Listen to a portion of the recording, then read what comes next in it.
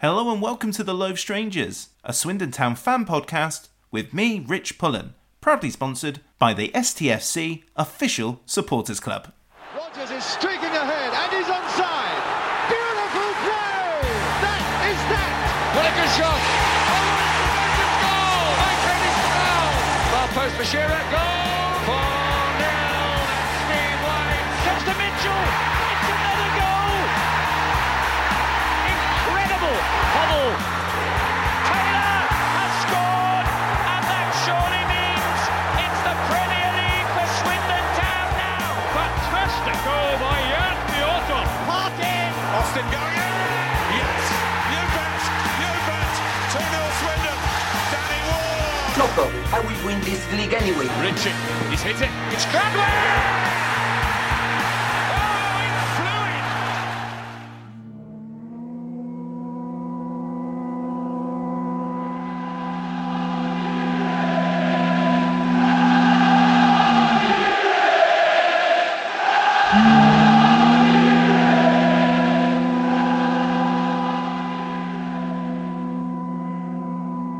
Hello and welcome to the Loathe Strangers podcast, the perfect solution to the wind and the rain. I am joined for episode 99, Not Out, Ben Wills. How you doing? I'm doing well. It's been another good sporting weekend for me, and that's all that matters. So yeah, looking forward to talk about what is not exactly a fashionable Swindon win, but they all count, and it's 3 more points on the board. So looking forward to that. It's always about you, isn't it? Of course. Well, I had an absolute nightmare of a day yesterday, which I made quite clear on Twitter. Broke down on the way back from London. All it was a windscreen wiper got hit by a twig, but it was windy, it was rainy. We couldn't get the other windscreen wiper onto the other side, so we had to call in the RAC. 45 minutes in a lay-by in the pouring rain. Then we got stuck in traffic because there was an accident on the M4. Then we made it to the ground, and that's where the day got a little bit better. But boy, was it a game that was dictated by the weather. Yeah, I think the club did well to get it on. Walsall fans might argue otherwise. Yeah, like I said at the beginning, it wasn't a classic, and it was very much weather dictated. But I've seen Swindon lose that sort of game quite a lot, so it was good to get not exactly the prettiest win in the world, but a win it was, and glad that the game went ahead just about. As with Richie Wellens, there's no major surprises with the starting 11, just the one change. DJ came in for the injured Lloyd Isgrove, so we had Bender, Hunt, Donahue, Friars, Baldry, Grant, Jayasimi, Doughty, Yates, Doyle and Anderson. And I got to be honest, before the first goal, which was quite early on, it looked like Walsall, who had ex-Town player Elijah Adebayo up front. They seemed like they were quite up for it, and it just ended very abruptly after 5 minutes when Doughty played a ball over to Yates, who controlled it well, moved it to Anderson, who crossed it easily for Doyle to make it 1-0 after only 5 minutes. Lovely. Yeah, Walsall started okay generally. I think they're on a pretty horrific run that's just got worse. It was 5 in a row, 5 defeats in a row before the weekend. It's now 6, so I think they needed to start well, and they did, but typical Wellens fast start, I guess, and Swindon were somewhat fortunate to be ahead after 5 minutes, but my God, did they need it, because those conditions could have been a lot worse, and that would have played a massive factor if they had to wait for that goal. So to be in front early on was useful, and they could have easily been bogged down by the bad weather. So yeah, that was much needed, I think, given what can be iffy home form as well. So yeah, the early goal was it's a bad cliche, but it was really vital, I think. Although it wasn't as maybe methodical and sort of paced as well as usual Swindon moves like this, I thought it was a really good build-up in the situation that the Town were in at the time. Yeah, it wasn't exactly fast-flowing counter-attack, but it's still pretty good. I think they won the ball back, and like you said, managed to get it there pretty quickly to Anderson, who doesn't get many assists, and we often say that he doesn't get enough goal contributions, but certainly that was a nice, easy but well-worked pass, and it was a fantastic run as well to get onto that ball from Yates. So a nice well-worked finish, and it was the 8th time that Swindon has scored within the first 10 minutes under Richie Wellens, so that's becoming definitely somewhat of a trademark under him. But unfortunately, Keshi Anderson's match was to end before halftime again, after he absolutely wonderfully controlled the ball from a sort of pass that looped over him and he stopped it dead but pulled up immediately. Yeah, it's a real shame for multiple reasons. Obviously, he's been in some decent form even when he's on the pitch, but he's not been on enough really. But I think we've seen in recent weeks that they've forced him back a bit, but it seems, for all intents and purposes, that he wasn't rushed back this time. They generally thought he was fully fit, and then he's gone to have a run and something's twinged or gone again. So that's a real shame for him, and hopefully it won't be too long. But you were there as well. You saw the second it happened, his face was in a lot of anguish, and he collapsed in a heap on the turf, and it wasn't great. And you immediately knew that he wasn't coming back. So yeah, hopefully it wasn't too bad, but it didn't look great from what has been a pretty reoccurring injury. It's at this stage really where my biggest fear, and I always do that jokey tweet when Swindon score early where I say too soon or too early. And the reason why I always do that is because the way I think football teams go, especially in League 1, League 2 level, is they score that goal and they sort of sit back. Walsall did try and they did probe, and Swindon did almost get themselves into a bit of difficulty on that surface a few times in the first half, but ultimately it was very comfortable, was it not?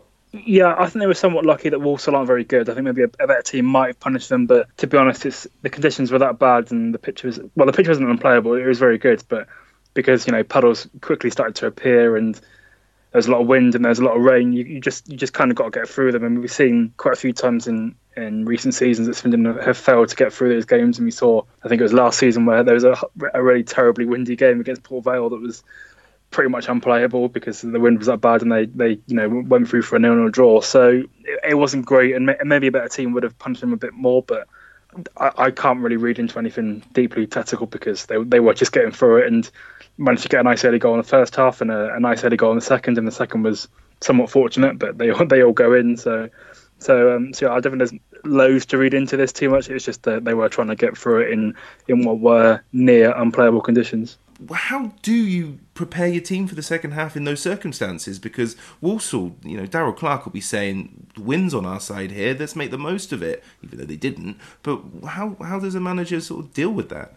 I think it must have been a question of try and keep doing what you're doing and not let the weather dictate it too much or not get too worried, because although Walsall were certainly attempting to get back into it, they weren't very good in that first half. Second half they improved a bit, but Swindon was still dictating the ball as much as they could have done. They just weren't getting those shots off that we've seen in many home games before. So I think it was just a case of keep doing what we're getting and keep doing what you're doing, and hopefully we'll get through it. And luckily they scored 2 minutes after the restart. So another typical Wellens fast start. I'm not sure how many times they scored in 10 minutes of second halves, but certainly that was another early goal if you want to look at it like that. And it was a welcome relief, because to have that 2-goal cushion as early as the 47th minute was quite a relief. And although it didn't kill off Walsall's hopes, it certainly helped and eased a few nerves around the ground, I'm sure. Yeah, and that second goal came from a clearance from Stephen Bender. Doyle flicked it, and then what we saw was some atrocious Walsall defending from their two centre-backs. Jayasemi got the ball, did a little bit of a shimmy, shot, it deflected off the Walsall player. Somehow it's been given as a DJ goal. I know it was on target, but I still think that's harsh on Rob Hunt from a few months back when he had a goal chalked off at Leyton Orient. But a goal's a goal, and he celebrated with a lovely little dance. Yeah, I was going to say it's on target, so I think it's DJ's, but it was a big deflection. And the Walsall keeper might have got to it if it wasn't. But very fortunate, and it's definitely dribbled over the line in the rain. So it was fortunate in that regard too. But it goes down as DJ's first goal, and that's great. And it was a welcome relief, because Walsall did get back into it not long after, and then they really put the pressure on. And although they didn't really do anything, they were still going for it. So to have that 2-goal cushion was a massive relief in the end, I think. Yeah, set pieces is definitely where it felt like Swindon were most fragile, especially within that weather. Walsall scored through a set piece, floated nicely into the box. Bender came out, but Rory Gaffney, former Bristol Rovers forward, beat him to it with his header, and it went into an empty net for 2-1. Not Stephen Bender's greatest moment in a Town shirt, but we won. So. Yeah, I'm obviously a big Bender fan, and although we'll get onto it later, it turns out the incident in the last minute wasn't actually a Bender save, so that's a shame. And this must have been, well, I'd probably go down as probably Bender's worst game so far. That's saying a lot because it's been quite good, but certainly it was difficult in the wind and rain, and you can't really dress that up. That first goal was him coming and failing to claim a cross, so a bad error there, but thankfully Swindon got away with it just about in the end. I got to be honest, he was worrying me when he stood at the edge of his box for a lot of the game, and there were a few bounces that came back to him, and luckily his height didn't make it difficult, but maybe a couple inches smaller and he might have been stretching for a couple of them. I'm actually surprised that Walsall didn't use the wind more to their advantage in open play. I can only think of one time where a player hit it from like 40-45 yards to try and test Bender, and it's certainly worth a pop. Yeah, you're right, you weren't the only one worried by that. I think the entire press box certainly were, or the entire left side of it were at the Swindon end anyway. So like you said, there's a few, most of them were just clearances that took a bounce or skidded off the turf, and there was a bit of heart in mouth and oh Christ sort of moments, and it was worrying, and Bender just about got away with it, and Walsall eventually had one actual shot. Again, Bender just about got to it. It was going wide anyway, the actual shot, but there was certainly some nervous moments during that, and I like a super keeper more than anyone else, but I was definitely shaking myself, so that was worrying, but generally he managed to deal with them, and Walsall weren't too much of a threat apart from that heart attack at the end. We'll get to that in just a moment, but I just want a bit on Walsall really, because a rhetoric that you've been really going on both on this podcast and when you've been talking to me off it is this notion of the big team for this level that can be sucked into a relegation battle, and I don't see much of Walsall to think. I didn't see much of Walsall yesterday to think that they will now just go and have a great season for the rest. They didn't look great yesterday. Yeah, I think I said yesterday to you that they might get away with it because they didn't want team going down, so they might be all right. But yeah, I think I said in the pre-season one, there's been quite a few recently. On Notts County, of course, Bristol Rovers, Chesterfield, Orient, all these sorts of teams that are not National League level have been going down, and we pre-season we both went for Port Vale, who I don't think have been there for quite a while. So yeah, I think Walsall could definitely be sucked into it. I think they're about 3 points off at the time of recording. They might be all right if they sack Clark and hire someone else. Their strikers aren't great. I know Gaffney scored yesterday, but that was his first goal for them, and Adebayo's hardly a 20-goal man either, so they might struggle with that under the pitch. And like I said, I think they'll get away with it because they want him going down, and Stevenage don't look great at all, and nor do Morecambe. So they might be all right, but certainly they've not been good. And like I said at the top of the podcast, that's 6 defeats in a row for them. So I would be worried if I was a Saddler, but I think that'll be all right. Yeah. Adebayo didn't thrive under the booze, did he? He was very much the Elijah Adebayo that we saw last season. Lots of endeavour, lots of effort, but ultimately not much end product from him yesterday in admittedly tough conditions. Yeah, there was one moment in particular where he's sort of threatening to attack on the break, and he takes a bad touch round, I think it must be Baudry, and then the defender recovers, and there's a chant of, well, you know what the chant is, your effing S, I think was something along those lines, and it is at least nice to have an opposition have that chant for Adebayo, but yeah, he had more than that during his town spell, which wasn't nice, but yeah, he seemingly hasn't improved that side of his game, and he got a familiar chance as he got subbed off and during that moment. I had the pleasure of being sat next to Matthew Kilford for the second half. Matt did the music for the podcast, and we had a great chat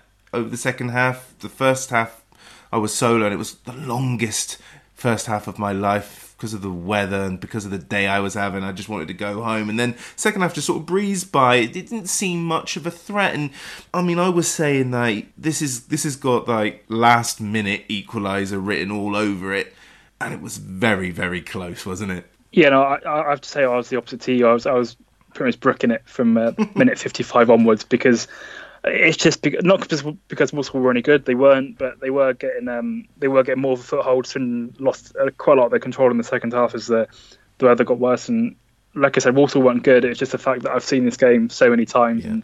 and like you said, you can just sense at any moment that a goal's going to go in off someone's backside or off someone's knee, and suddenly Swindon have chucked two good points away. So.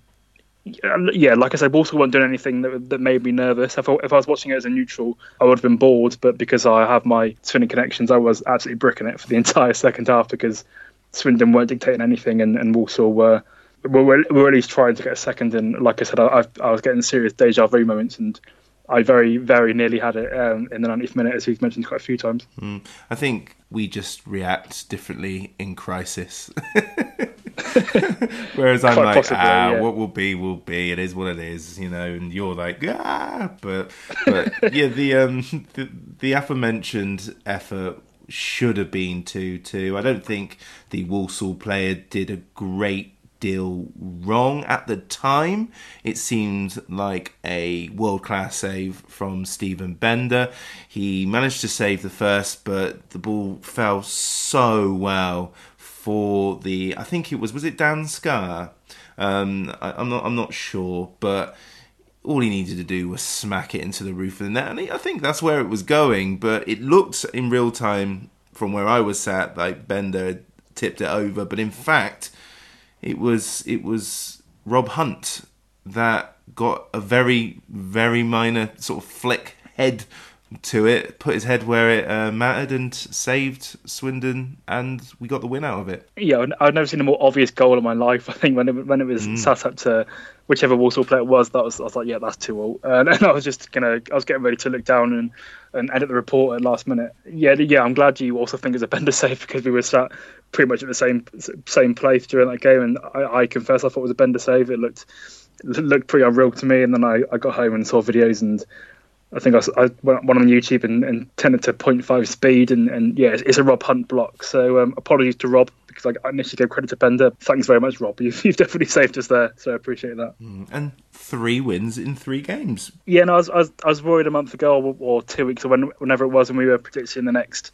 4 games prior to Stevenage, and I was saying I'd like 10 here, and I was definitely expecting to look like an idiot when we recorded. We've only got 4 or something, but we've played 3 games since and got 9 points. So we haven't got a league game for a while now in Salford, but even so, if you get at least a point out of that, it's been a good return from what has been definitely a nicer run of fixtures. And although Swindon have had some close shaves, certainly in the home games at Stevenage and Walsall, they have at least got through them. There were times they wouldn't, and we have got 9 points from 3 games, so that's great, and we are right in the promotion reckoning. There's a few games in hand chucking about, which is quite annoying, and I think Cheltenham have got 2, but yeah, at least we are third and definitely in the conversation. I'm very much, points on the board is better than games in hand. I sit in that camp, to be honest. But what is absolutely crucial about yesterday's result, really, for me, amongst other things, I'm sure, is we always focus on Swindon, obviously. We are Swindon-centric. We are Swindon fans, Swindon-centric. But what we don't acknowledge yesterday is just how well results went our way. So, whenever Swindon drop points, we always go so hyperbolic, don't we? And just go, this is it. We're going to drop. We're going to be mid-table. But Crewe, Exeter, Cheltenham, Newport all lost yesterday, and suddenly Swindon are third and in a far happier place than we were 2 weeks ago. Yeah, it's not really the stage of the season where I look properly. I think it's about February onwards that you really have to think, X team have dropped points, but certainly that was a massive bonus. And even if I'm not paying huge attention, I do, you do check the scores naturally, and you think, that team's dropped points, and we know that Cheltenham are doing well and they lost, and we know the Crewe are doing well and they struggled and that sort of thing. So yeah, you definitely don't read too much into it. The season isn't done in November. Constantly, what Bristol City fans will tell you about us. But yeah, you do take the cursory glance, and yesterday went well, but it's a long season, and like I said, there are games knocking about all over the place. So a long way to go, sadly. 17 points clear of relegation currently. There's only 1 spot, so we should be all right. But you know what I'm like in famous last words. So fingers crossed. Nothing can go wrong now. Exactly. Kerr plays it back in again, and no offside. And Taylor has scored, and that surely means it's the Premier League for Swindon Town now. You're listening to the Low Strangers podcast, proudly sponsored by the STFC Official Supporters Club. So let's go through the questions and opinions that you have provided since the 2-1 win over Walsall. We'll start with Pete Marsh. He says, expected a home draw with Walsall. It always seems to be a home draw against them. Winning in those conditions against a team struggling for their lives was an indicator to better results ahead. Need to organise better at set pieces, obviously, and no one can argue with that, right? Yeah, no, I agreed with that. I did like I said in the 4 match prediction, this is the draw with my 10 points, because Walsall their away record isn't great, but because they are terrible, but it's better than the home form for sure. So I was a bit nervous, and I was definitely extremely anxious at 2:00 in the afternoon when the rain was terrible. And I thought, this is the sort of horrible game that we've dropped points in. So it was a huge 3 points, and glad we just got through it because those are always more difficult games to win than the average. Adrian Kiersey, great to see us grind out a result. Walsall, whilst not great, were better than I expected. And a different goal scorer about double deflection. No one expects a cup run, so part of me thinks let's just build for Salford and keep the league momentum and rest some players, although the terms of our loans might enforce that anyway. Maybe I was much more relaxed than the rest of you. I thought it was reasonably comfortable even when we weren't in as much control as we would have liked. That is the first Swindon player that's not called Owen Doyle or Jerry Yates to score for Swindon since September 14th, which was Keshi Anderson, which is quite remarkable, but good to end that run, I would say. Yeah, definitely. We do need the variation when Doyle or Yates eventually go for a bit of bad form, maybe, but if that ever happens. But I think Doyle's been that good that we haven't needed to, so that's a relief, but always nice to see extra players get on the score sheet, even if they are via pretty hefty deflections. Our man in Singapore, Matt Anderson, always gives us a nice, thorough review with his musings. We'll go in 4 bits, if that's okay, Ben. So the first section, although not amused that your clocks went back, Saturday games now starting at 11 p.m. and midweek at 3:45 a.m. Walsall was a great win. Heart in mouth for much of the game, but great fight and spirit and luck. Some of which deserted us at times in October. Should we feel sorry for him for tuning in Singapore? It's a good test of loyalty, that's for sure. I'm glad he's getting it during a good season, and if he was doing that during 15-16, then I applaud him, and on 16-17, then I applaud him. So well done for that, and good loyalty shown there. I agree with the general point there. I think definitely we've seen more slices of luck, and although some people might look back to Stevenage and say we were lucky to beat bottom of the league, we did generally get through it and score that 90th minute winner. And like I said quite a few times, I've seen us draw and lose that game quite a few times. So it was a massive relief, and good that things are starting to go well at last. And it's a cliche, of course, and a terrible one at that. But you need those sort of moments to have promotion spells. So all's looking good generally, even if some of the wins aren't as convincing as they should be. If you were an expat, would you tune in at 3:45 a.m? My body clock is not great, considering I watch a lot of the American sports. I normally go to bed about 5 in the morning. So I'm used to being up at random times. So I'm sure I could make the sacrifice if I lived in a exotic country and had an iFollow account. I think USA expats have it the best off. They can get up in the morning, watch the 3 p.m s and then go about their business for the rest of the day. If I was to be an expat, I think North America is the one to go. Good choice. I'd always be looking at work times. I think if there was a game going on when I was at work, I'd be quite annoyed. So I'd have a lot more sick days. So that's what I'd look at, I think. Can't argue with that. Let's go back to Matt's message. So section 2, last few seasons we've looked back on games we should have won but lost, drew in the last few minutes, as you've alluded to already. This season we're getting more of the opposite, holding out, fighting for wins, a bit of luck here and there. Just what's needed to mount a challenge. Great team, great support. Yeah, totally agree with that. And like I said, I've seen us draw and lose those games where we've struggled to find goals against really bad opposition. So nice that it's going our way for a change. Section 3. Said before, but I'm not worried about Doyle leaving, but Grant is a real concern. He dictates our play, covers, holds up play, seemed to be everywhere on Saturday. Can we really do without him? And, of course, he was man of the match. Have we had a man of the match finally that deserved it? I think so. Yeah, definitely. It's hard to just dictate a midfield in torrential rain, but he did it pretty well, I think, and was good there. And, yeah, I agree with the point that it would be pretty bad to lose Grant, but we'd have Lydon that could do a job there. And to be honest, although we've got issues with loans with Doyle that Bradford could kill us at any moment, I think it's going to be a lot easier with Grant because although we've got to do some renegotiating, he's not wanted at Shrewsbury. His time is very much done there. So if we go to Shrewsbury, can we have in front of us 6 months? I think that'd be a very quickly yes if Swindon can find the money. So like I said, although there's some renegotiation to be due, I'm not really that concerned at all. I think that'd be quite an easy negotiation to do. The final point that Matt Anderson, and thank you, Matt, for providing all this, and thank you everyone who's provided questions. Final question: what strategy is more likely to benefit our growth or success in League One next season?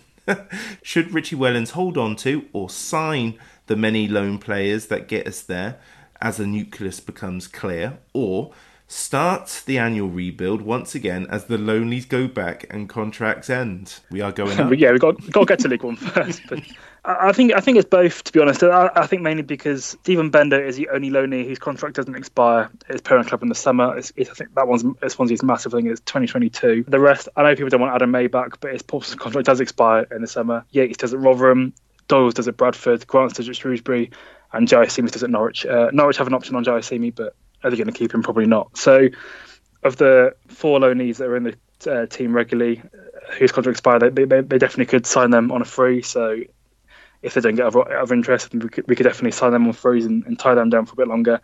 And then whatever needs filling beyond that, we can sign with new players. So yeah, I don't think we'll see. Well, they're definitely trying to sign those loanees permanently if they want them. So I don't think we'll see a mass exodus of them, and then hopefully some new ones will come along. But let's get to League One first, I think. Quite.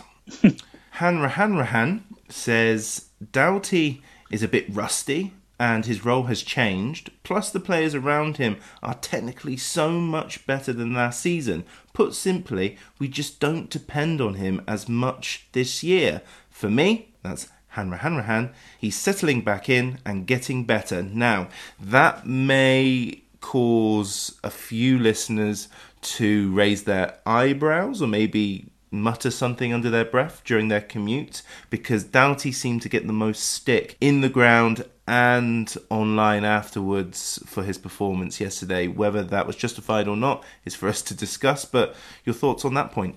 I think it's fundamentally a good thing that we don't rely on him so much. I think we definitely seen last season that when he was gone, they weren't great and Alzate couldn't do all the load. So, and that's definitely good that we don't rely on him too much. And there's options. And to be honest, Swindon were pretty much a 4-2-3-1 yesterday to the Anderson injury. They brought Lydell on and put Doughty as 10. So he got a more refined role there, and Swindon went so open on counter attack. So yeah, I think it's good that Doughty's pretty versatile, and they've got a lot of different options for him. But yeah, it doesn't quite suit a 4-4-2 as you noticed, but Swindon didn't really play it yesterday for most of it. So that was okay. And like I said, it's good that we don't rely on him too much now. Hanrahan has a few more points. Stephen Bender is beginning to have the impact Wes Foderingham had after Di Canio found him in our promotion season.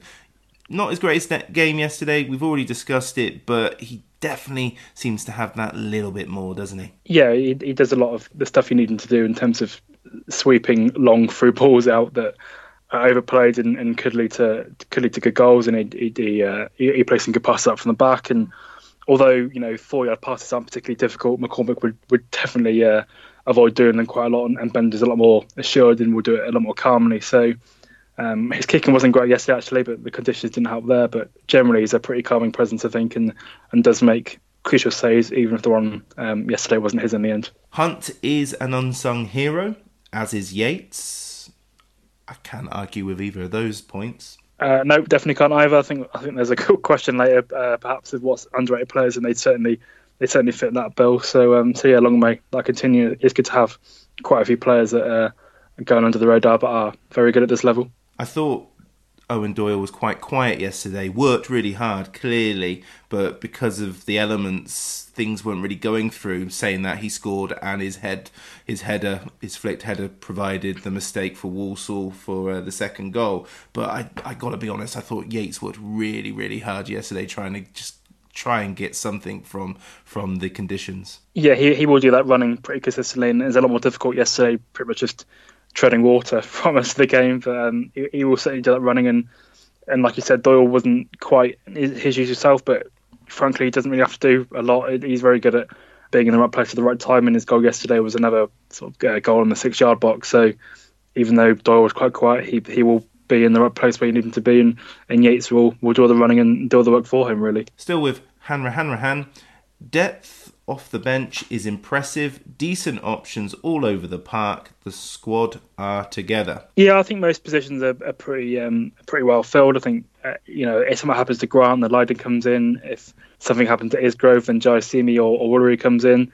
I think the only worry would be striker. I think once you go past Doyle and Yates, you've only got Woolery as an emergency or even Twine. But generally, they could change formation to go for one on top, and whichever striker is injured or suspended, then it doesn't really matter, and you go with the other one. So yeah, there's depth pretty much everywhere, and that's always good. And even positions where they don't have good options, and they can rotate and do some jiggery pokery to get around it. And the final point by Hanrahan, Richie Wellens was right to have a poke at the fans, and the fans' reaction yesterday and at Crawley has been first class. Yeah, I think there's definitely some nervousness slowly going away. It's not quite gone yet. I think there's probably a few chance of forward still and general mutterings, but generally it was okay. And we covered it last week. I agreed with his Wellens' point generally in the press conference, so it's good that people have somewhat responded. Until Facebook and Twitter calm down a bit, I don't think we're fully over the hump quite yet, but it's certainly an improvement in the stadium at least. I got a nice dose of stereotypical Arkles supporter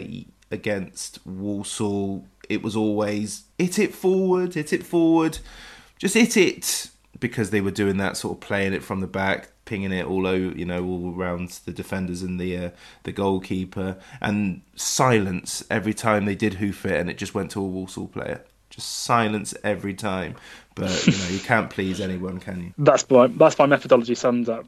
Everyone remembers the mistakes, but no one remembers when they whack it clear and the other team regain possession. So yeah, play it from the back, but do it properly. That's my ideology. Daniel Thomas says that the Stevenage result gets more important by the day.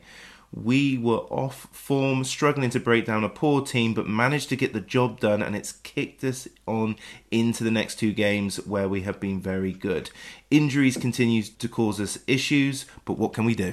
Prior to Stevenage, I was a bit nervous about the home performances, and that was a minor red flag. I'm a massive fan of Wellens, but it was a minor red flag. They can't quite break those teams down. I don't think they solved it yet, because Stevenage needed a 90-minute goal, and Walsall, you can't really look into it because of the rain and such, but certainly it's an improvement, and I think we'll need a proper, convincing win over Mansfield in a few weeks' time to finally put demons to bed and then continue from there. But it's certainly an improvement, and but I don't think they've quite fixed that issue out yet, but it's a good start, and it's points on the board, as I said. The next bit is going back to Michael Doughty chat. That's my fault for putting into the wrong order, but it's from our man in the People's Republic of China, Jack Tanner. He very simply put, and it did create a little reaction on Twitter, does Doughty appear to have a future at the club?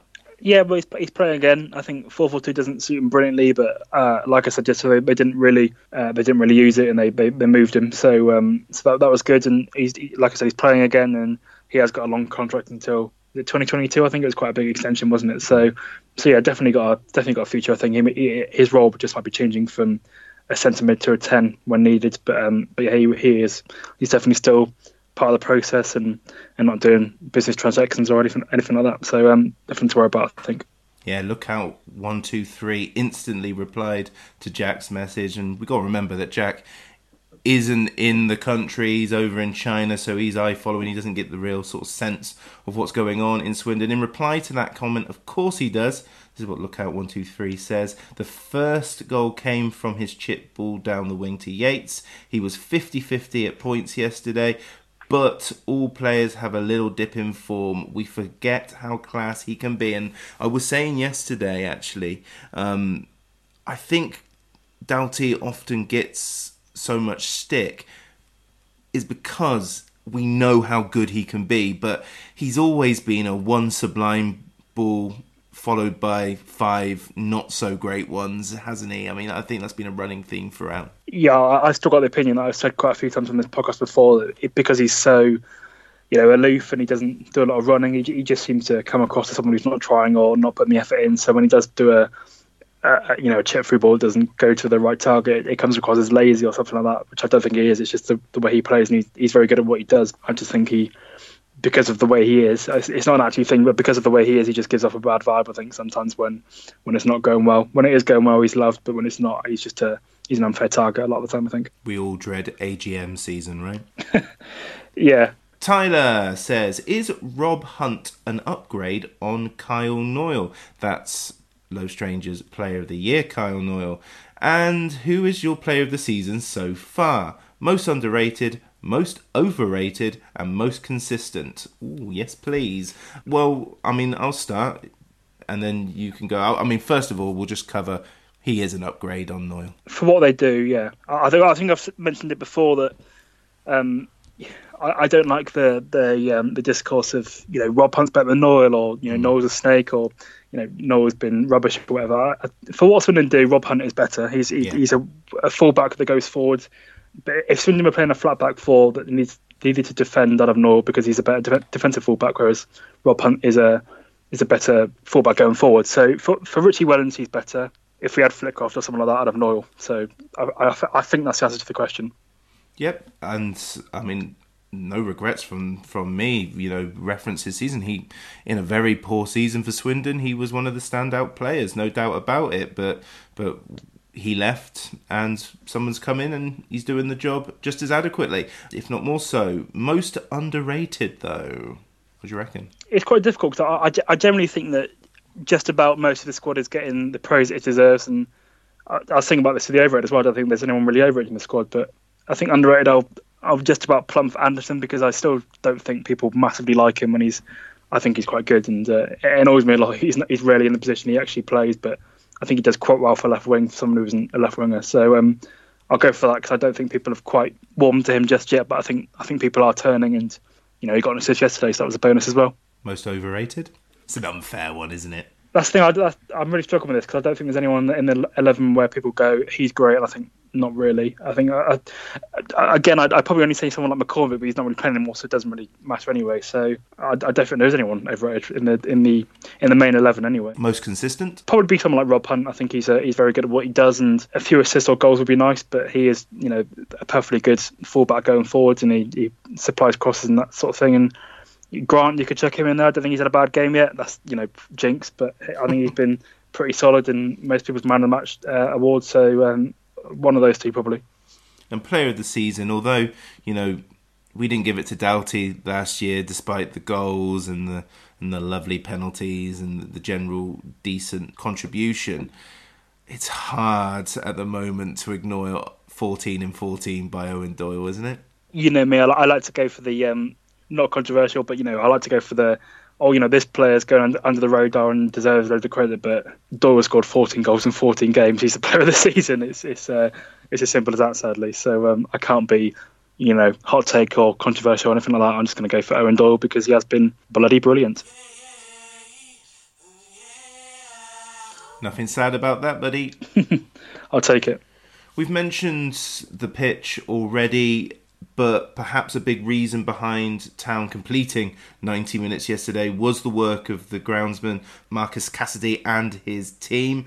Congratulations to them as they won the Professional Grounds Team of the Year at the Institute of Groundsmanship Awards, which is a big deal in that field and thoroughly deserved. Yeah, and I was having this conversation with a few fellow reporters yesterday that, you know, the Walsall team came over and they're, you know, asking us, is this game going to get called off? And we were sort of discussing it takes a lot for games to be called off here. It's normally, you know, a lot of snow. I think rain rarely does it. I can remember in that Bristol Rovers game it was abandoned. So credit to the team, pitch team at Swindon, that, you know, it takes a lot for the games to be called off around here generally. So yeah, all credit to them. Yeah, and I think one thing we didn't get during the game was that absolute downpour that happened at Bristol Rovers. It was constant, it was swirling, puddles were forming, especially near the corner flag to the Stratton Bank and the away end, but ultimately we didn't have that biblical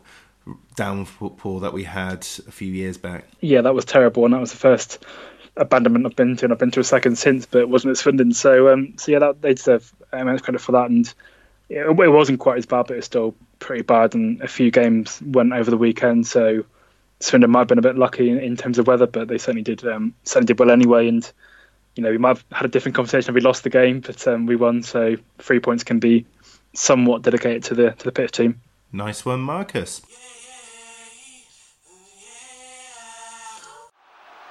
Well, that's really fired up the home crowd now, and Swindon buzzing here. And Vickers, again, rather uncertain with that cross, and the shot almost comes to Mitchell. It's another goal! Incredible! Okay then, so Swindon now take a break from the League 2 grind to play in the first round of the FA Cup. As we know, it's a trip to Cheltenham Town, where we've failed to win any of the 8 competitive games at Whaddon Road to date. The less said about the other FA Cup game Swindon played there, the better. The last fixture between the two teams finished 2-2, with Swindon being paid back twice and then hanging on for the last 20 minutes because Michael Doughty was sent off. Cheltenham lost the Gloucestershire derby, I'm not calling it by that other name, against Forest Green Rovers 2-1 over the weekend. Ben Tozer, Rowan Ince and Chris Hussey are the ex-Swindon men currently in Cheltenham's ranks. This is an all-ticket game, so don't rock up on Saturday and expect to get in.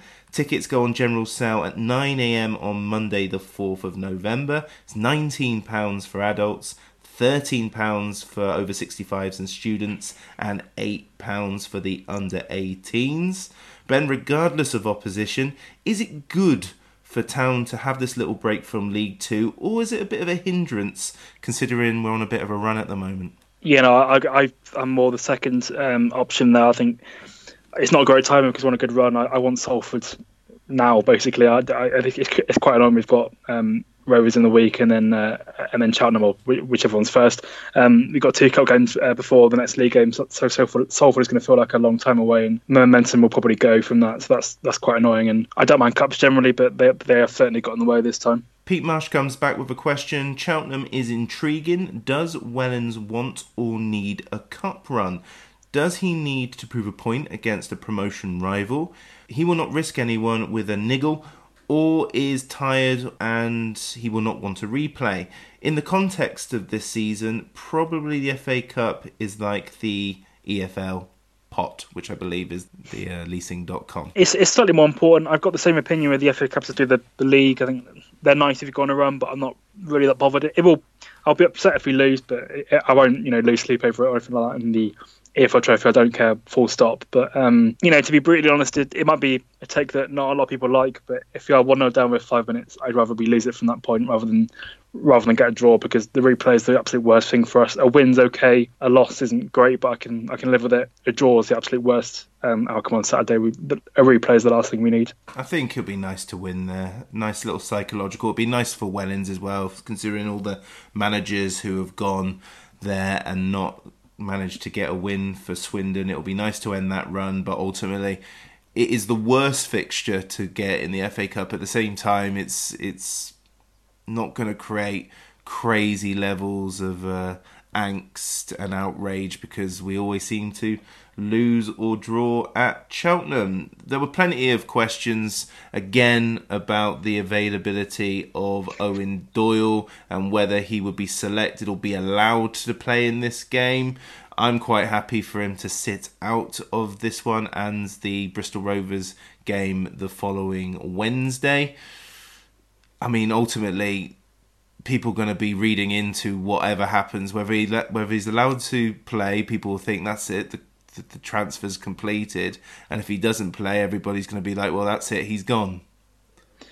Yeah, no, I'm fearful of that as well, that when that team sheet gets announced at 2:00, and that's going to be the reaction. But I think if he isn't allowed to play, I think Bradford and other teams like them just like to take out insurance. Really, I think it won't be a surefire sign that he's off. I think it's just Bradford be like, nah, we'll take our chances and not do it quite yet. Frankly, I'm with you that I'd rather have him just sit out anyway, either he can play and go with Yates and Twine or something like that, because, like I said, the FA Cup's nice, but I don't really care about it that much. It's not going to be season defining, and I care about Salford a hell of a lot more. So get some rest for Doyle, and you can play a few key players, but I wouldn't go overboard with them. I think if you're going to risk people like Doyle, then that'd be worrying, I think. I've not seen anything cup-wise from this current era to think anything other than Cheltenham 2, Swindon 0. Because I've said I draw what I don't want, I think I'm worried that's going to happen. So I'm worried about 1-1. But like I said, if we're 1-0 down with 5 minutes left, then I'd rather we lose it from there. So I'll take the 2-1 defeat to Cheltenham or something like that. But I think we'll probably, why not? We'll sneak it. Wellens has managed to chuck a FA Cup game in the past, so he'll probably do some good FA Cup work this time around and probably win at Cheltenham. No, my luck. Fair play to Cameron McGilp, who got a brace in Hungerford Town's 3-0 win at Braintree Town, which also included former Swindon player Matt Jones. Fair play to him. Yeah, well done to Cameron. Not sure he's ever going to get in, but he has got another year beyond this one, so he might as well do well, and we'll see what happens next summer if he's loaned out again or maybe even breaks in. But good to see he's started off well at Hungerford, and hopefully he can get them away from the drop. And it's only at time of recording just over a week away, but I do have to remind you all that the Loathe Strangers has a live event coming up Tuesday, November 12th. Doors open at 7 p.m, £5 entry. You can still get tickets from www.stfc-osc.com. The night will involve a pub quiz hosted by the great Vic Morgan, and I will be hosting a Q&A with my guests who have been confirmed as Richie Wellens, Noel Hunt and Steve Mildenhall. There will also be town players in attendance. Over 100 tickets have been sold. Thank you to everyone who have bought tickets. That is both remarkable and petrifying. Get more people to the Loathe Strangers event rather than the Bristol Rovers game that's pointless the following night. That's my plug for that. I'm at both. We've made it to 100, Ben.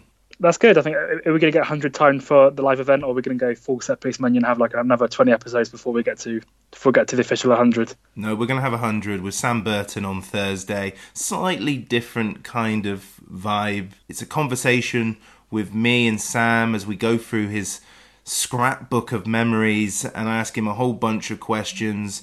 I'll have the photos available so you can have a look while you're listening to them as well. It was really, really lovely, and you probably get to hear me eat bourbons and drink tea at the same time. Not good manners. I look forward to hearing about a player that I don't really know much about, and a time that I definitely haven't seen. So that'll be interesting, and hope other people listen as well. And before we go, Adrian had a hypothetical question for us. It seems harsh, he says, as we're all doing so well, but to put us both under pressure, Grant, Doyle and Yates, Snog, marry or void. Snog, keep for the rest of the season. Marry, sign permanently. Avoid, goes back in January. Go. Here's my window for controversy. So I will sign Yates permanently because he's younger and I think you can do more with him, and I think he's quite important to the way Swindon play in terms of he does a lot of running and pressing and so forth. I'll have Doyle to the end of the season because he's been brilliant and crucial and scored all the goals, but he is on the wrong side of 30, and there's probably only 1 year, 2 years, 3 years max that he's going to be doing this sort of numbers. So he's a good. We'll ride the crest of his wave of doing really well now, and then maybe his form might not continue. So I'll have him for the rest of the season, and then I'll send Grant back because Lydon could do a similar job, and I think out of those three, Grant is the most replaceable in terms of you can find centre mids that can do his sort of work, whereas Yates can be difficult to find, and certainly you don't get many Doyles that score 14 goals in 14 games. So unless Lewandowski fancies the move now that Bayern have lost 5-1 at Frankfurt, then we'll have time struggling to replace him. So I'll send Grant back. Wow, that was a compelling argument. I was smooching Grant, marrying Doyle and avoiding Yates, but by that I was putting Adam May in a Yates shirt and sending him home. But you've convinced me. We'll go with your one. Anything else you would like to add? No, I just look forward to the Twitter replies to what I've just said there. I like all three, to make that absolutely clear, and I want all of them to be beyond here, but I was held at gunpoint, so I had to make a decision. So sorry to Anthony, but I do like him, I promise. As do I. Ben, thank you very much. Cheers, mate. Inside the box to Moncur. Good run by him, and now Maskell.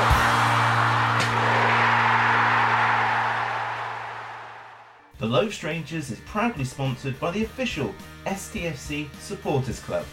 The music was created by the great Matthew Kilford, and the artwork was provided expertly by John Daglish. Thanks for listening. Come on, Swindon. Boys.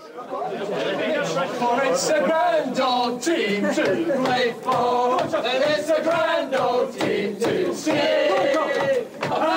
if you know the history, it's enough to make your heart glow. Oh, we don't care what the Newcastle say. What the hell do we care?